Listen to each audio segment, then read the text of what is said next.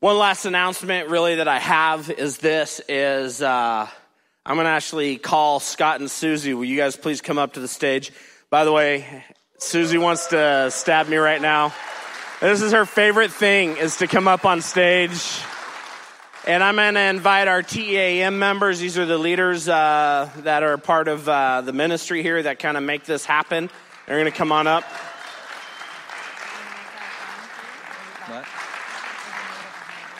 But 18 years ago, in a few months, Celebrate Recovery got birthed here at Celebrate Recovery at Big Valley. It started at Saddleback, and they went to a conference, came back, and said, we need to start this. So 18 years ago, Scott and Susie, who had been in ministry for a few years, ministering to singles, really had an opportunity to impact deeper issues than just the surface issues. And they did that through Celebrate Recovery, and they've made a huge impact. I remember the group started small, 50 or so. Is that about right? 50, 30, something like that, small. And I remember in the Ark, and I remember going to my first open share group, which all we had was chemical addiction for the addicts. And I was the lone sex addict in the room. Awkward. But it was awesome. Shortly thereafter, we grew into we had a sex addiction group. We had a codependent group. Then shortly thereafter that, we started to get some other groups for some of the women groups, and it just started to grow and multiply. Started to grow. We moved out of there into the fireside room, from the fireside room across the way to the venue, which is now where the landing meets. And we were in there. We even invested time and energy for 2 years going to Dallas, Texas, roughing it on all the barbecues. The only trips I've ever been in Dallas where I ate barbecue every meal. It was awesome. I had the meat sweats, and I'm just kidding, I did not. But that would have been awesome too. But here's the deal is we went there, and the Lord blessed the investment, and just to see us move out of the venue into here. And it doesn't matter about how big the group is. It matters by the number of lives that have been transformed and changed because of their faithfulness. And so we got a few gifts for you. We'd like to give it to you, and Sue's going to get you that gift. Let me drop kick it right through. Yes, drop kick it. So one of the things that Scott, he was a great rugby player. I got in your way, sorry, of that picture. A great rugby player, great rugby ref, and in his previous life. And one of the stories in this training in Texas is a story, and we've used the illustration here, is on the rugby field as you're running down the field. Your teammates are running alongside you, and they're saying, with you on the left, with you on the right, letting you know that they're there for you. They're there for help. And just to let him know, his TEAM is with him, and you guys are with him. And so one big count. When I count to 3, let's all yell with you. 1, 2, 3. With you!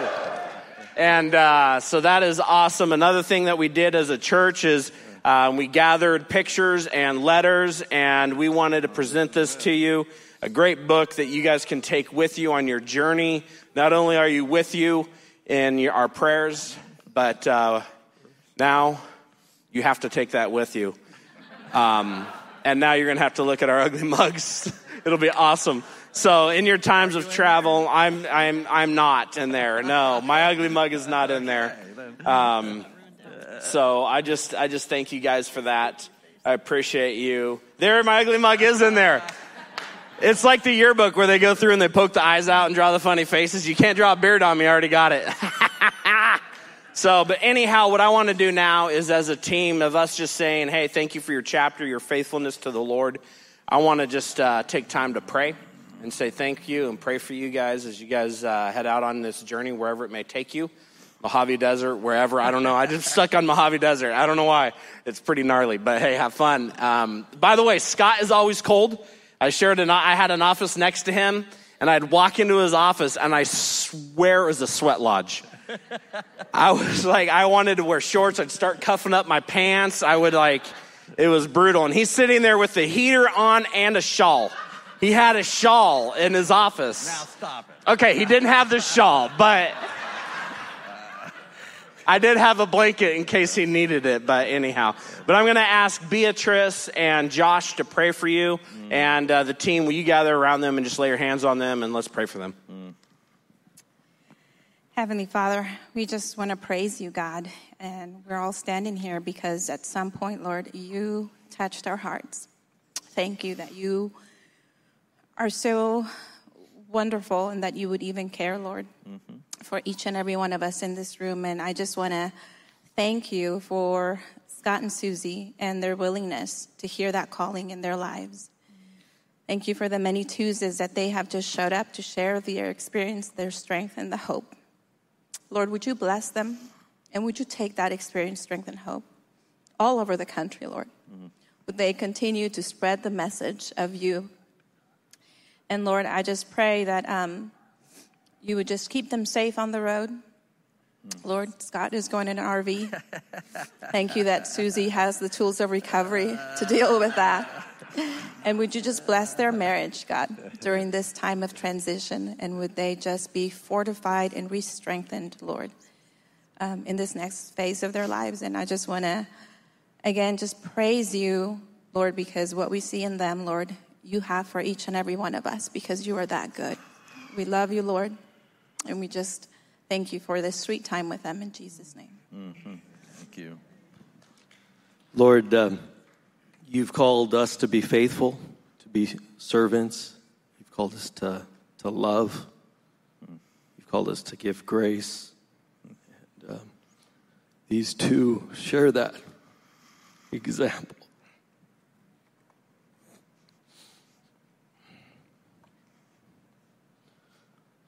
Share that example for each one of us. They're not perfect. Yet, so many of us think that they've been only there for us because they've served so many of us in many different ways, mentors, counselors, and great wisdom we've heard over the years. So thank you for the faithful journey of this couple. Would you continue to provide opportunities for them in the RV that they can spread recovery wherever they go, and the hope of Jesus Christ that is alive and well. And so, Lord, go before them and on to their next journey. In Jesus' name, amen. Amen. Amen. Thank you. Thank you. You guys can head back down. So those of you that may have picked up on it is, you do have your mic. Okay, good. He's going to get in an RV and they're going to travel the country. So you ever see that movie RV? I picture more of Christmas Vacation. You're standing out by the gutter, emptying the tanks. I haven't seen either movie. I'm done. I don't know what else to do with this guy. I tried to influence him for that many years. Nothing. It's not The Notebook. I apologize. So, but hey, after that, I know he's emotional, and now we said, hey, share your testimony. So pray for him, and I'm sure he'll have moments of tears, but we love you. We appreciate you. Thank you. Love everybody. Thank you.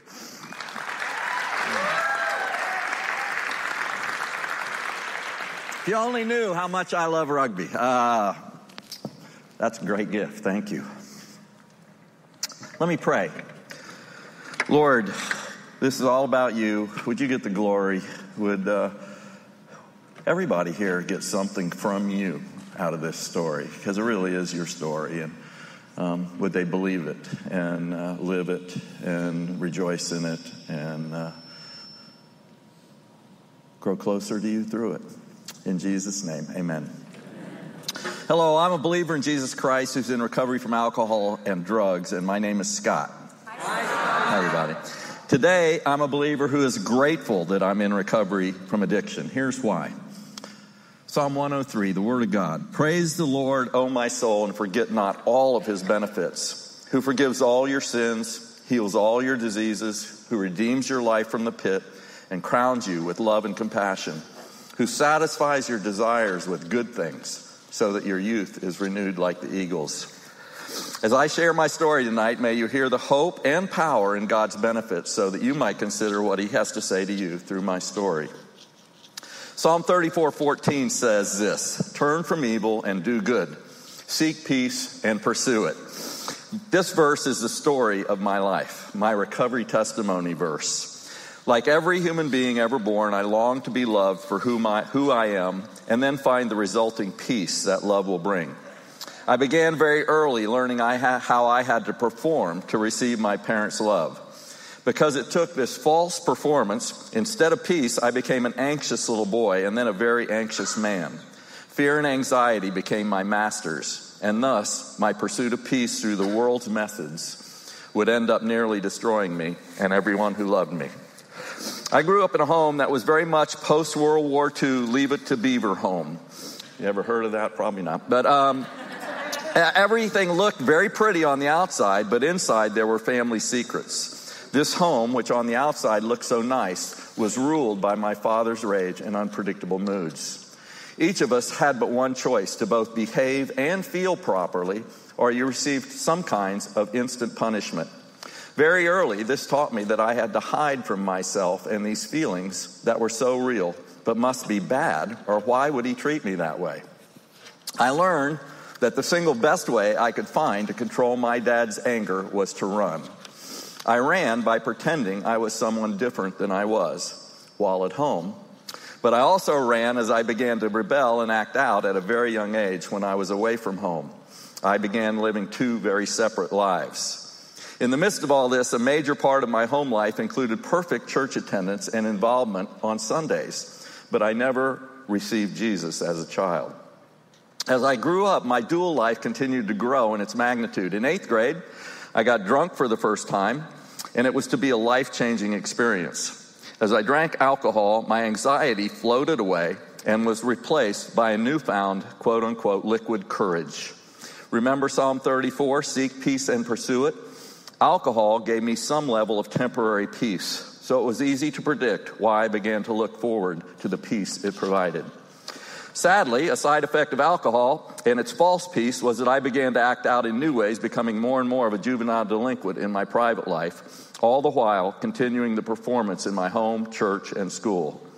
To those in authority, I became the performer, the good little boy getting good grades, a star at sports, memorizing the books of the Bible at church, and keeping that pretty image up about the Miller family.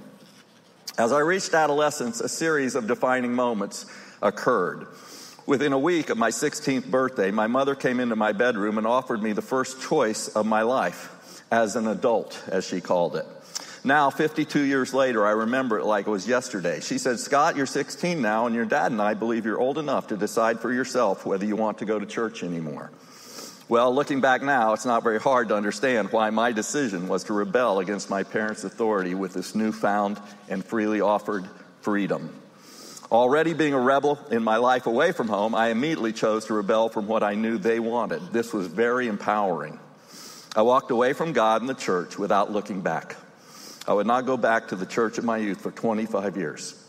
Little could I have known what lay in store as simultaneously my life began a downward spiral. That was scary in hindsight, even though I was totally unable to see it at the time. Within months, another defining moment in my existence occurred, and little did I know the impact it would have on my life. I had my wisdom teeth out. Being healthy, I'd never been to a doctor beyond my yearly physical, so I didn't know what to expect when my parents told me I was going to have a dental operation. But boy, do I remember waking up. I remember coming to consciousness, and I was filled with new, very intense feelings of warmth and peace that I now know as drug-induced euphoria were running through my body. I felt so wonderful that I confused those feelings with the love that I had never found before. I remember literally feeling in love with the world, even the pillow I was lying on. Looking back, little did I understand how those feelings that the pain narcotics brought into my world would become life-changing to me. Soon, I would learn the hard way how worldly things that we see in the moment as solutions actually have the power to become our biggest problems. So it was to become with me. It was 1968, a different era for a 16-year-old than today, and I was not at my point in my life when it even crossed my mind to pursue opiates. But being 1968, right at that time, one of my friends handed me my first joint. The first time I smoked pot, I now know I was instantly addicted. Marijuana and the temporary relief of anxiety and pain it provided would become my drug of choice for the next 2 years. A couple of years later, when I was 18, I found myself on the streets and in the next few years, my life would become a total pursuit of alcohol and drugs, to both have fun, but more deeply to seek peace and pursue it through easing the pain and anxiety that was the master of my life if I was not high. Now, out on my own, hanging out with other addicts, I quickly found my drug of choice, heroin. In a matter of days, I was shooting Dilaudid and heroin every day. At 19, I found myself homeless and addicted to heroin, which, just like the day I'd had my wisdom teeth out, brought me the closest to feeling really no emotional pain. Make no mistake, there is a very sick coincidence that opiates are called painkillers. They kill you physically and emotionally. Spiritually, I began to deny the existence of God. I became a proclaimed atheist. I became a loner, running from all relationships unless I was high, and no longer even thinking about the wreckage my choices were causing. I became a nomad. I ran as far as I could from my emotional pain through the alcohol and drugs, but I also ran as far as I could from the pain of my home, moving to Alaska. God used this experience to begin to change me slowly. In Alaska, I began to gain some sense of value because on the pipeline where I worked, I stayed sober because I worked 12 hours a day, 7 days a week. But as soon as I hit Fairbanks with all that money, it was a party like I'd never known before. After 3 years of living there and making what seemed like a fortune on the pipeline, I moved to Denver, Colorado. This began a season of my life that I now call my love enters my life era. I got a great job working with handicapped adults and children, which began to soften my heart and get me in touch with those deeply forbidden feelings that I'd run from for so long. At this job, I met a wonderful, respectable woman named Susie, who was actually one of the bosses of the large organization I was working for. I fell in love with her, and while she loved the wild side of me, which included the drugs and alcohol, I also began to present my false front to her because I knew she couldn't possibly love the real me. In Denver, I learned how to live as a functional addict. I had quit shooting drugs and moved on to pharmaceuticals and anything else I could smoke, drink, snort, or eat, and I was still needing something on a daily basis. Sadly, I was oblivious to the control these drugs had over me and the fact that they really did not even make me feel very good anymore. Alcohol and painkillers were my drugs, and like every addict, I had to find a supply, and opiates were not available like they are today. Like every drug addict, I had multiple scams to supply my ever-increasing demand. I was now a classic functional addict. To everyone, I looked and was fine, maybe even better than fine. I presented myself so well. A supposed good father, husband, successful businessman, and athlete, I had everyone fooled, especially myself. Denying the truth that while those fronts were important, the most important truth in my life had become, this is crazy, having those pills in my pocket so that I knew the relief from pain and anxiety was coming that day. If I had a few days' supply on hand, I was at peace. And if I was running short, I was focused on the number one mission of every addict, figuring out how to get more. And of course, my need was ever increasing. Then one day, in one moment of time, the truth hit me like a ton of bricks. I had a panic attack when I actually accepted that I was out of control, breaking the law, and I was going to get caught, and my greatest fears realized. When this truth actually hit me, it took a long time, I can still see it in my mind's eye. I can tell you where I was standing in my bedroom in Colorado, and the fear literally froze me as I faced the truth that I could not live without drugs. I knew I had no hope of stopping on my own, but I could not keep doing what I was doing without getting caught and exposed for what I'd always had been, unlovable, a fraud, a hypocrite, and a liar. And out of that intense and paralyzing fear, without even thinking about it, I cried out a prayer to a God that I did not even believe existed. 2 weeks later, November 30th, 1990, God answered my prayer, but it was not as I would have chosen. I was arrested. All my greatest fears were realized. The house of cards that was my life became tumbling down. I found out the greatest fear of my life was losing my family and my freedom by going to jail. I had no choice but face that if I did not change, I was headed towards losing both. Miraculously, within weeks, for unrelated reasons, I lost my job. I was at the lowest point of my life. This was my rock bottom. The courts ordered me into therapy, rehab through AA and NA, and mandatory drug testing. I went to both individual and group therapy sessions for a year. I must tell you that I hated going to meetings at that time. I hated people. I hated everyone. I hated people who talked about how sobriety was a positive thing. I hated people who introduced themselves like I did tonight as a grateful addict. I did not want it or think it was possible for me at that time. But because I had no options that I could figure out at least, I kept coming back. I listened in my anger, and I began to work the program as I was instructed. I found myself praying my first consistent prayers of my life while holding hands at the end of meetings, praying the Lord's Prayer from Scripture with a bunch of drunks like me. Thank you, Jesus. I kept it so simple because that's all I could do. I did 90-90 because they told me to. I got a sponsor because they told me to. I continued to go at least 5 meetings a week for a year because they told me I had to. I worked the steps because they told me to. I got into service because my sponsor told me to. And as I kept it simple and followed the advice of those in the room, something began to happen. Within the first few months, I reached the 4th and 5th steps. And here I came face to face for the first time in my life with the real me. This first time was massive in my life because I had lived in denial and duplicity for over 20 years. And to really face who I was and admit it to myself, to God, and another human being, it blew me away. It was so powerful because for the first time I quit being, at least in a moment, 2 different people and faced who I really was. As painful as this was, it was equally enlightening and powerful. Over time, God brought me a good job, and for the first time in my life, I found myself operating with a sound and sober mind. God began to really bless me, but God was still just a higher power as I understood him. He was not personal.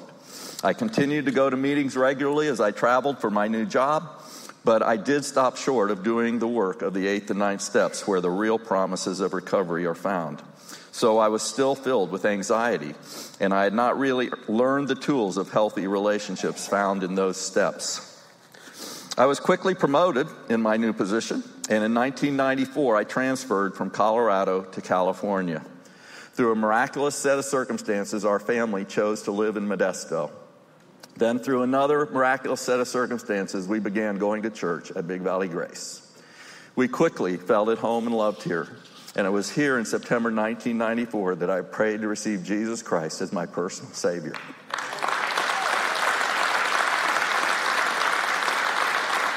Amen. 2 weeks later, I was baptized in the Stanislaus River, and that was just 27 short years ago, September 25th, 1994. What a miraculous difference Christ has made in this short amount of time. I had received the eternal gift of my salvation, but any peace was very temporary. I was still very much struggling with many areas of my life, and fear and anxiety still ruled in my inner being. Since I'd never really experienced it, I still had no idea how to find peace. Then one day, through a sermon, right here again, the Lord spoke to me, and I'd had enough. I was frustrated. God said, "Give it all to me." He said, "You've given me your addiction, but I want it all. I want your family, I want your finances, I want your house, I want your career, I want your fears, and I want your anxiety." Basically, he was saying, "I know I'm your Savior. Now I want to be your Lord." I said a quiet but deeply profound and heartfelt prayer and told him, "Yes, Lord, you can have it all. I give up." And he, in his miraculous way, was faithful to his promises. And for the first time in my life without drugs, I received what I'd always been pursuing, peace. I now know it was at that moment I had for the first time worked the most important of all steps, the third, the power step, the peace step. I turned my life and my will over to the care of God, Jesus Christ. I had surrendered. The peace this produced was a peace that was unknown to me before. It was a pure peace, a natural peace, a spiritual, deep in my soul peace. Practically, wow, did my life begin to change at a rate that is absolutely unbelievable to me, even to this day. This spiritual experience of finding peace was so profound to me, I was on fire. I found my pastor after that service and told him I had to see him. He told me to come in the next day. He was pretty nonplussed, and I came in and I told him of my experience. In response, he simply pulled out a yellow pad and laid out a 3-year plan for my growth as a Christian. I told Jesus that I would do anything and everything he asked if he would just let me know clearly what it was. It was 4 very short months later when my pastor called me into his office and asked me if I'd ever thought about becoming a pastor. Talk about blown away. You've heard my story. You would have had to have been inside my head to know how blown away I was. During the interview process, I was honest with the senior leadership about my past and who I was, and they either were not listening or they did not care because they hired me. On October 1st, 1996, just 2 years and 5 days after my baptism as a brand new believer, and 1 month shy of 6 years sober, I went to work at one of the great churches in America as a paid ministry leader. And 18 months after completing the licensure process, I was given my license as a pastor of the gospel of Jesus Christ. Forget not all his benefits.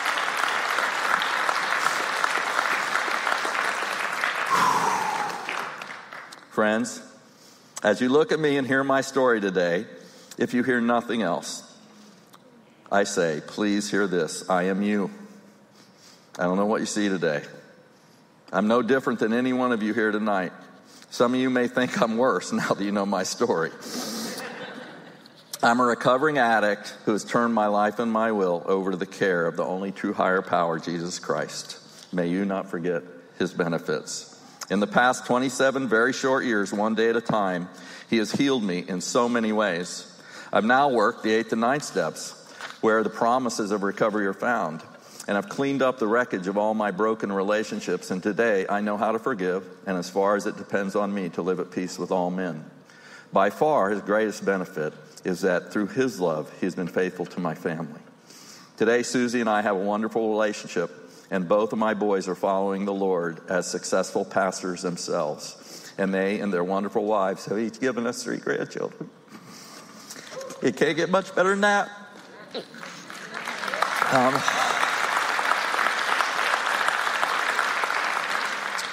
Through learning to apply a daily 11th step, where I seek through prayer and meditation to improve my relationship with him, continuing daily surrender, seeking only the knowledge of his will for me and the power to carry it out, I have an incredible, personally encouraging relationship with the God who made me, saved me, and continues to reward me with all his benefits. Physically, he heals all your diseases, the promise. Physically, God has healed me completely from hepatitis C, which I got from shooting heroin, and I did not even get sick from the chemo like so many do. I could go on, but I have to add that he's allowed me to find fulfillment of my quest to seek peace. Today, feelings are not my enemy. They allow me to know I'm fully alive and no longer to run from them or to let them control and master me. 18 years ago, God had Susie and I begin Celebrate Recovery here. And in that short amount of time, it has miraculously become one of the most successful ministries of its kind in the world because of each of you. God has used it to change the very face of Big Valley Grace in this city. But much more importantly, he is using it to reach people so he can change their lives just as he did ours. Miraculously, God opened doors for me to serve as a state rep for Celebrate Recovery for almost a decade and to help over 50 churches plant or consider planting Celebrate Recoveries throughout this valley. And today, as I leave Big Valley Grace, Susie and I will continue to serve and be connected as the Celebrate Recovery international representatives to the nation of India and Nepal, where we are sharing the gospel through Celebrate Recovery to the nations with the largest groups of non-believers left on this planet. In recovery, I continue to learn the tools for a healthy life. I'm learning more about my codependency, as every addict should, at least me, and how it is my choice to give up my peace, almost always by trying to control things only God can control, be it circumstances or more often when I give my peace away to another person who's bringing their own struggles into my life. I'm also learning I'm never a victim. Never. God is sovereign. I'm the one making the choices to allow people and circumstances to impact me the way they do.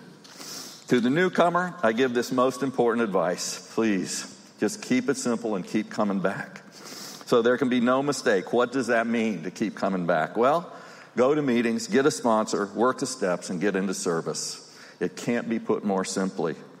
As for me, my story can be put quite simply. True story. I once was lost, now I'm found. I once was blind, and now I see. Not that long ago, I was a lost and hopeless drug addict. The pain and fear this produced caused me to pray a prayer for relief to a God I did not even believe existed.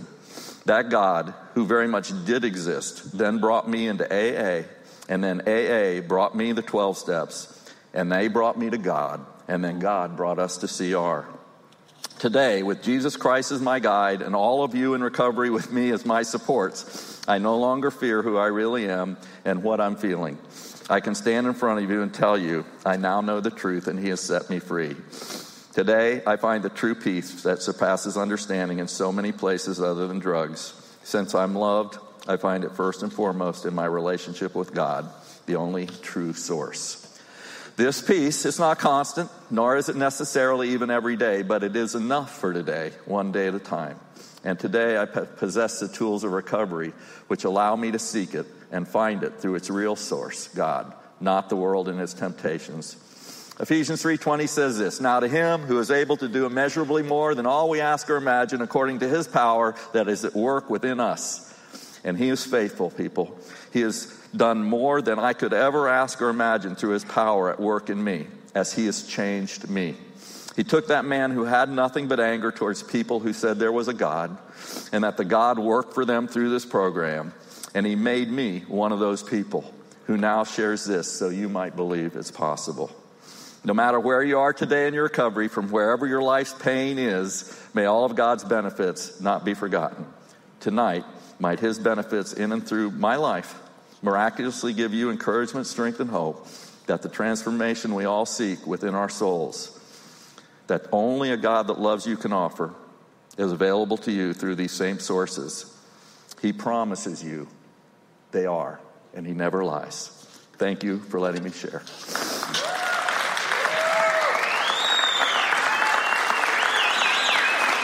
Make it.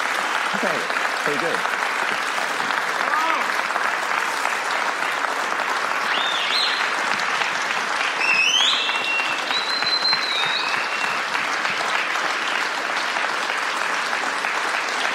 Love you.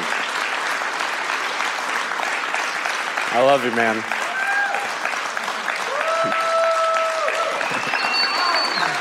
That's a miracle. Look at that. That's incredible. That's you, man. Or us. It's going to be It was you, man. Man.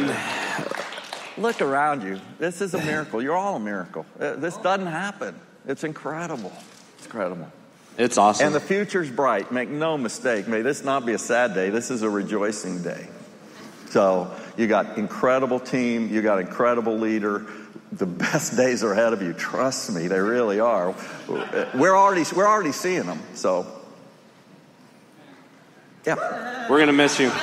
Here's the thing. The great news is he's not dead. Don't have time for any song. No, we're going to do a song. Don't worry. He's not dead. He's just moving. We're bringing him back. We're 18 years into this thing. At least in 2 years, we know you're coming back for the 20-year anniversary. So that's going to be huge. Huge, huge. One of the things that we did in our early days is we would sing a lot of different songs. One was Days of Elijah. But then when we got done hearing a testimony, what we would do is we'd stand and hold hands. And if you feel comfortable holding hands, feel free to hold hands. If you don't, I get it. You don't have to. I totally get it in the season that we're in. But the reason why we hold hands is a symbol to show that we're not in this journey alone, but that we are together. And when we do the one another's and when we realize that we reach out and help others out, that there is great joy and there's great success. And so one of the things we got to do is we got to lean on each other. So let's sing this song together.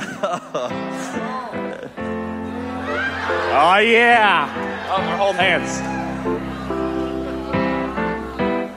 Putting the mic down.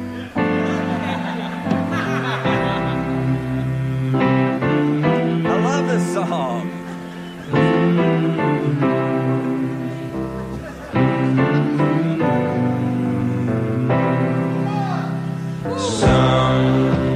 Sometimes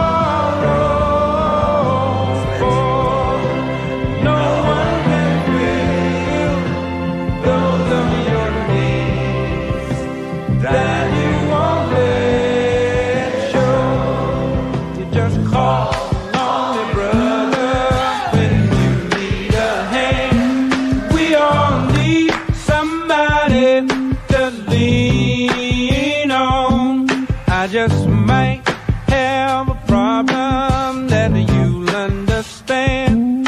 We all need somebody to lean on. Lean on me when you're not strong, and I'll be your friend.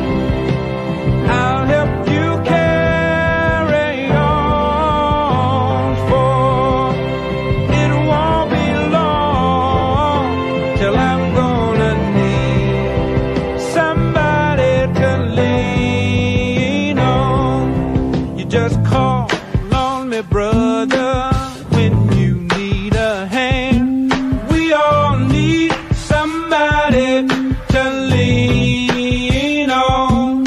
I just might have a problem that you'll understand.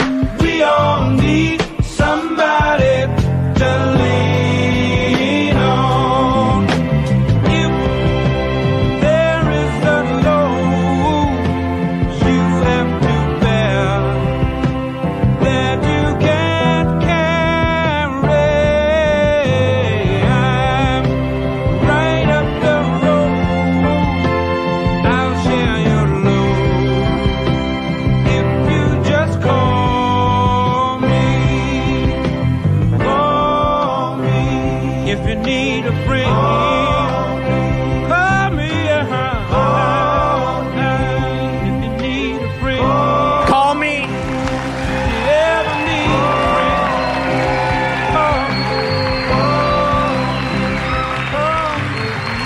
Call me, FaceTime me, WhatsApp me, but get a hold of somebody if you are going through tough times, tough times. Oh, Joseph, is this what you feel up here when you're singing? Do you feel the bass? This is kicking up here, man. I'm going to be up here from now on. This is awesome. Don't worry, I won't have the mic. I just want to feel the bass, bro. It's awesome. Hey, so check this out. We are not done yet. We are going to say the Serenity Prayer, go to group, and after group, we're going to have free dessert tonight. Free dessert for you guys. All right, so as we're standing, let's close with the Serenity Prayer.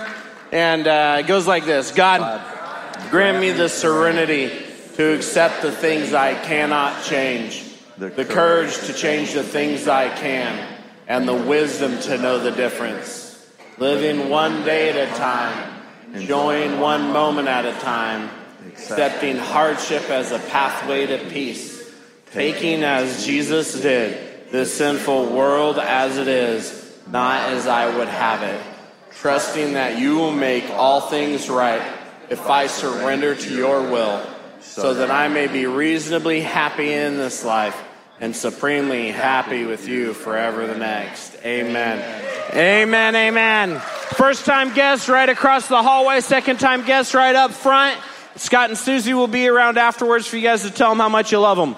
Love you guys. See you after group.